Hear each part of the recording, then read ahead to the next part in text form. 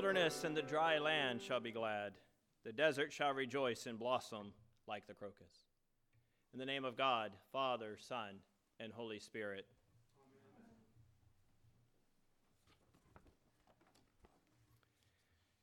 Amen. I had the good fortune this week to go visit my family in Virginia.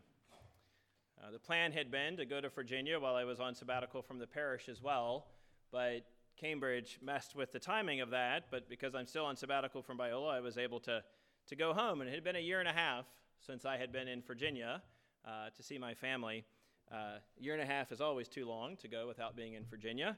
But it was good to... I had seen my parents at Brendan's graduation, for example, earlier in the summer, but I hadn't been home, and I had not been home around Christmas time to see decorations in people's houses since 2005, which was the first year Christina and I moved here. We went home that Christmas, and then we didn't go back anymore Christmas because we wanted to create our own traditions as a family.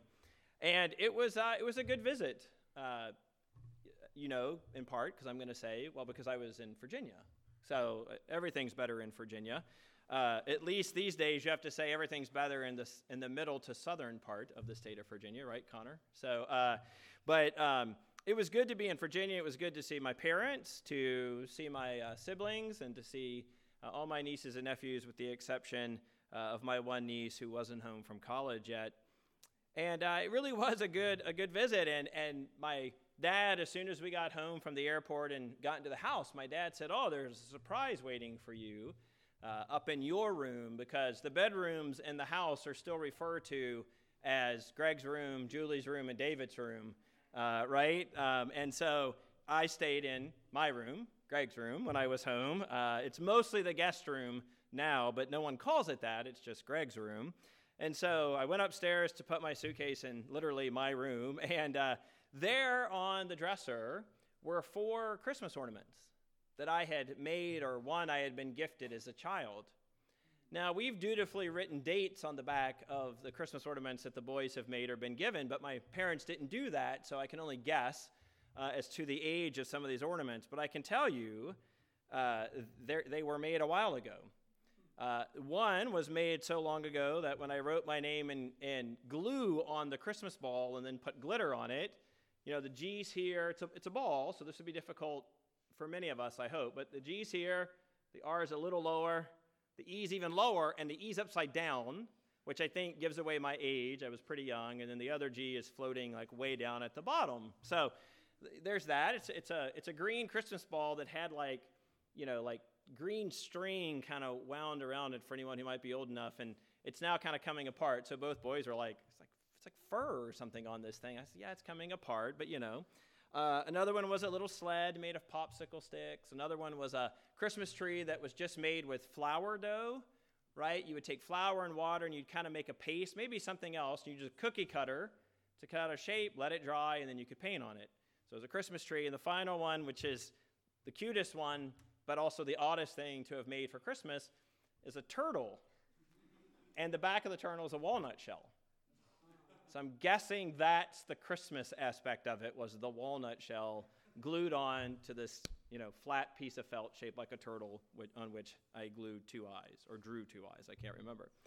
So I brought those home. My parents were like, "We aren't going to hang these on our tree ever again. You want them?" And I said, "Of course." So I texted Christina and said, "Can I come home and put these on our tree?" And she said, "Of course." Now the ball with my name on it is we'll keep that, but maybe it won't go on the tree, kind of a decoration. But the other thing that my dad, I imagine, had run across in his paperwork — my dad is a notorious kind of hoarder of paperwork — was my report card from the 9th grade, which is actually Nathaniel's grade right now. So we could look, and it was my final report card.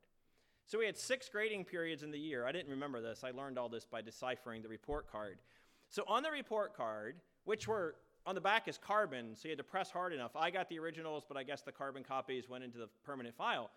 But each of the 6 periods of the school year, there was a grade, and then there was a grade for the first semester exam, first semester final grade, and then a grade for the second semester exam, the second semester grade, and then the overall grade. And without fail, if it wasn't for history, I was a straight B student, right? History is the only thing I got higher than a B in. My lowest grade on there was, a D on an exam, I think, was on there. And so it's the kind of grades that I tell my own kids they can't have, but yet they were my grades. And so I said to Nathaniel, well, I've redeemed myself a bit in the years since I took these classes. They had names of teachers I didn't recognize. I don't recall these teachers' all of them. A couple of them I did. But anyway, it was kind of nostalgic, right, to be looking at these old report cards, to have little memories of the actual teachers. But then my nephew, so I had this report card from when I was in, actually it was middle school, went to 9th grade. So this was at my middle school called Manellison. But the next year when I moved up to the high school, my nephew Carson had a one-act play last week at the high school. So I went to the one-act play performances. First time I had been in my high school since 1989. I graduated. I went back for, I think, my sister's graduation, but that was outside of the school. That was at the football field. And so I had not been back inside my high school, Amherst County High School, Lancers. Right, Reuben? Yay, Lancers. But it was just, the auditorium looked the same. I thought maybe the seats were newer. My sister-in-law doubts if they've ever been replaced. And then the next night, he also plays varsity basketball. So I went back to the high school to watch his basketball game, and I was in the gym. And other than a new floor, the gym looks the same, right? It just looks like the high school gym. And so I had all these memories, like just flooding back, the report cards, Christmas ornaments I used to hang on the tree. Of course, I'm staying in my own room, which I've done many times since I moved out.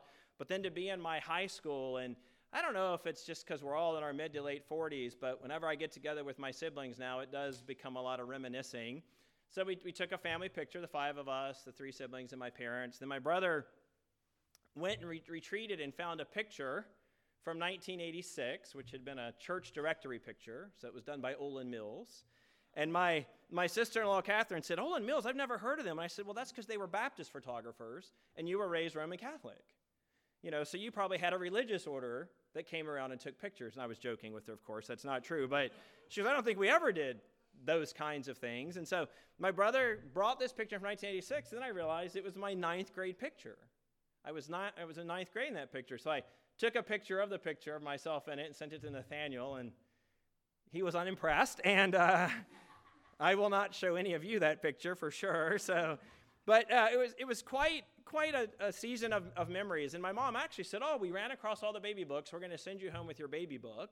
Except when they then went to look for my baby book, it was not there. They don't know where it has gone. So it's either been misplaced or one of my siblings grabbed 2 and took them home or something like that. But the point is I came back from Virginia having a good visit with all these memories from my past. And it was nostalgic, but mostly I can say they were happy memories. And every time I get together with my parents, I try to get more and more information out of my parents about my past, their past. They're not being elusive. It's just I remember to ask things. And the other neat thing was my mother had not been together with her 4 siblings in years, and I made that happen. So it was a picture now with my mom and her siblings, the first time they had all been together in a good number of years. And so, again, these are happy memories. And my dad was, answering my questions, everything from, is the foundry still open? That used to be next to where he worked at the paper mill. The restaurant we ate in Saturday morning said they had been in business for 58 years, but I don't remember them being there when I was growing up. And so it was good. And again, for me, mostly all good, happy memories. But that's not true for everyone, of course. Not all of us have happy memories of our past, and to be honest, not all of us are experiencing things right now that will make for happy memories. And that's because life can be challenging. So that's Wendell, by the way. He's in church tonight if you hear that crying in the back. So our newest churchman is now here. But life can be challenging, and it's not all happy memories, and it's not even like the things that are happening in our lives right now might be generating happy memories. And psychologists tell us that this time of year in particular exacerbates some of those bad memories, and it's a difficult time of year for many people. And so I wanted to acknowledge tonight through our text that life can be challenging, but yet we're reminded from our text that there's always hope. And I want to thank Jessica for reading so well tonight, but to come back to that Isaiah 35 passage, what a great set of verses from Isaiah 35. Just listen to these words again. The wilderness and the dry land shall be glad. The desert shall rejoice and blossom like the crocus. So the wilderness and the desert are wilderness and desert, but they will be glad. The desert will rejoice and blossom like the crocus. It shall blossom abundantly and rejoice with joy and singing. The waste places, the deadness will come to life. And part of that is just, in this part of the world, part of that is just the seasonal changes, right? The other thing I experienced, and I've had this in heaps and doses this year because of Cambridge and all the rain we've gotten. It rained a lot at my parents' house, and it's very dead. And I was out running the first morning I was there, and I thought, there used to never be leaves like this. I mean, I was astounded by the amount of leaves just laying everywhere in Central Virginia. And my dad said, no, I think that's always the case. You just have been gone a long time. But, even so, it's just seeing it dead and its full glory of its deadness. It's done. The trees have dropped all their leaves. Nothing is green anymore. But we know that the spring will bring that back. So part of this verse is just talking about that natural rhythm. But nonetheless, the wilderness and the desert will become these beautiful places again and be glad and rejoice. The glory of Lebanon shall be given to it, the majesty of Carmel and Sharon. They, the wilderness and the desert, shall see the glory of the Lord, the majesty of our God. Right? And then the eyes of the blind shall be opened, the ears of the deaf unstopped. The lame man will leap like a deer. I'm old but not lame, and I don't think I even leap like a deer, so imagine a lame man leaping like a deer. The tongue of the mute shall sing for joy. So we could continue, but there's all this language of, here's the reality, but this other thing is coming. Or maybe to say it, here's the way things are now, but the reality is this other thing. The reality is hope and joyfulness. It's speaking and leaping and singing and seeing.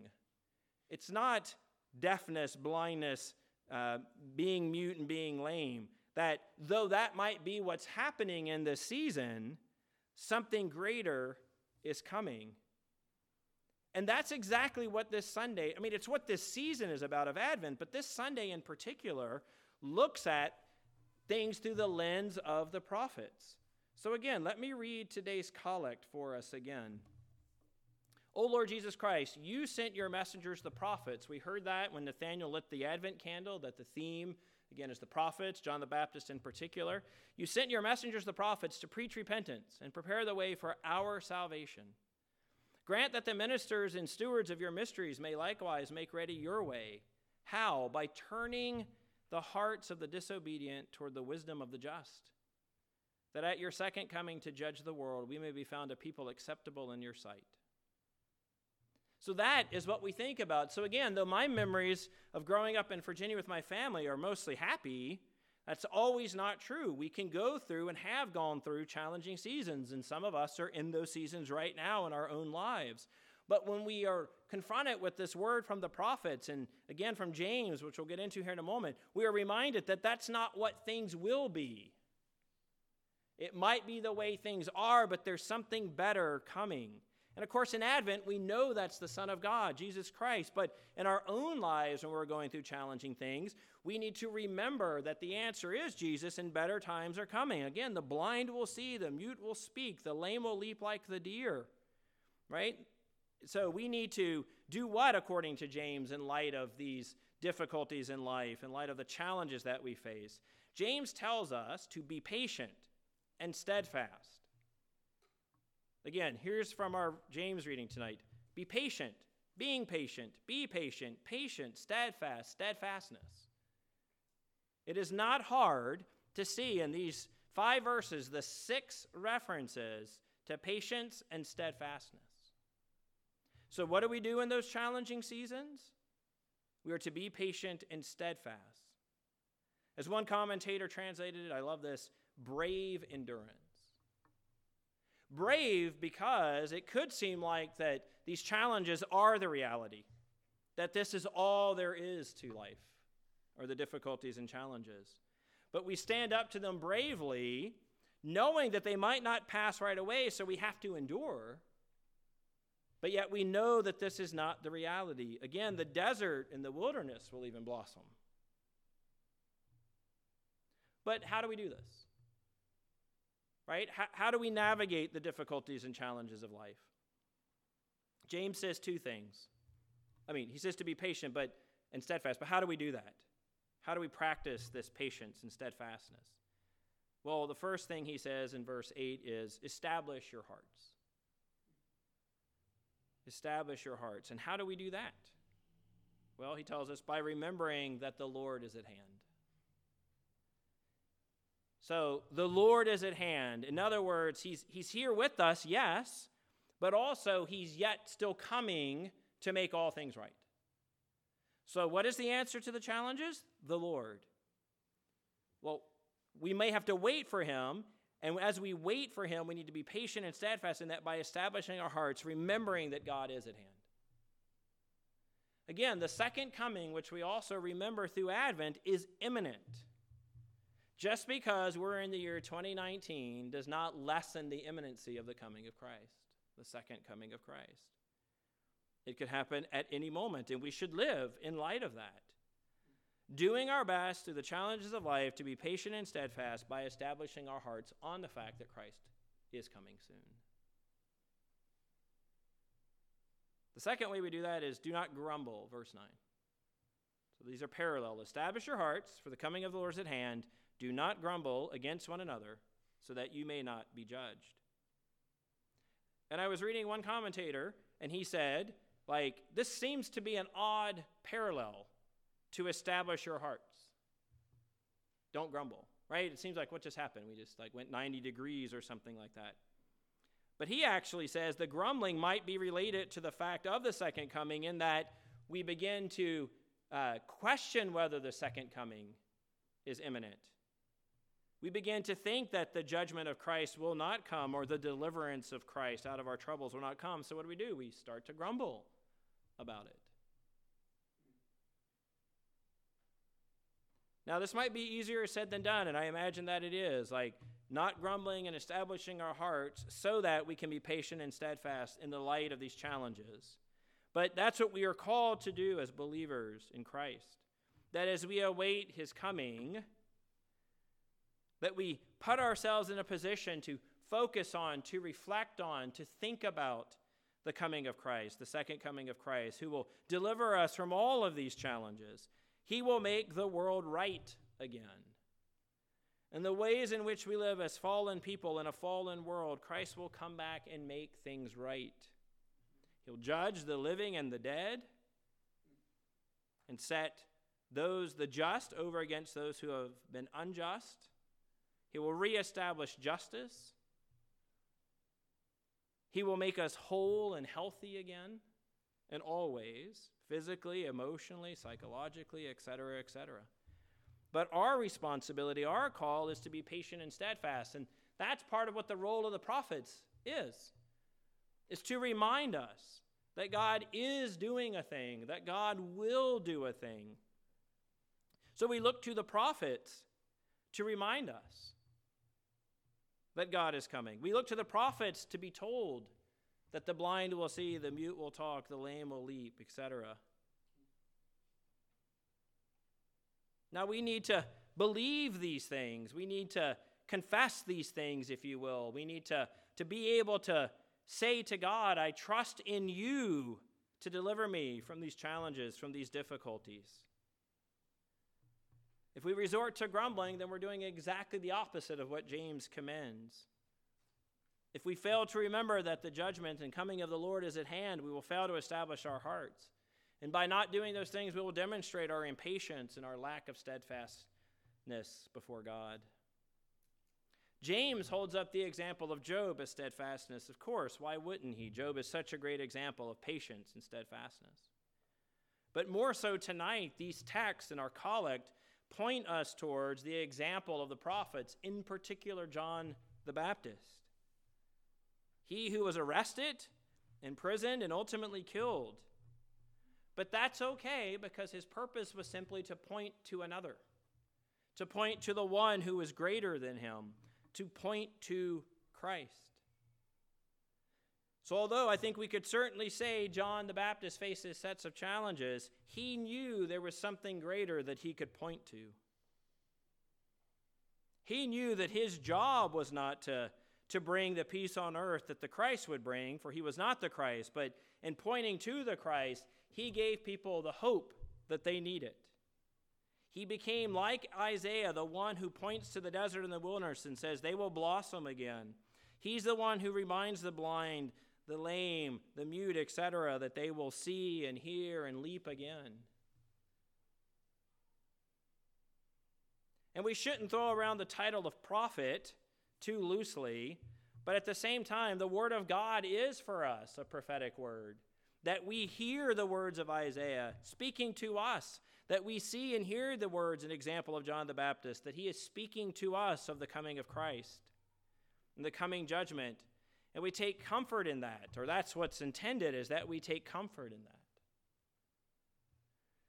And so this Advent, as we continue to move towards the celebration of the incarnation of Jesus Christ, let's not simply press down or try to put away in our own flesh those things that cause us grief and that challenge us and bring sadness and perhaps even despair into our lives. That even as I look back over the long haul of now 48 years of living and experiencing life in my birth family and now in my own family of choice, if you will, that Christine and I have together with the boys, I mean, it's not all perfect, of course. It's mostly happy memories. But there are those moments, and that's not everyone's story. So as we step up to the challenges that are facing us this day and every day, no matter what they are, let us take great hope and hear the words of the prophet, encouraging us to remember that the Lord is at hand, to be certain about the coming of Christ so that we won't grumble, so that we'll establish our hearts. And by doing that, we will be patient and steadfast through these seasons of challenges and difficulties. So as this color rose reminds us tonight, may we be refreshed. May we rejoice in the message that the prophets bring to us. May we rejoice in the fact that God will come and deliver us from all that is wrong in our lives and the lives of this world. And may we keep our eyes focused, of course, on Christ, not just he who comes as a child in the manger, but he who will come again to judge the living and the dead. In the name of God, Father, Son, and Holy Spirit.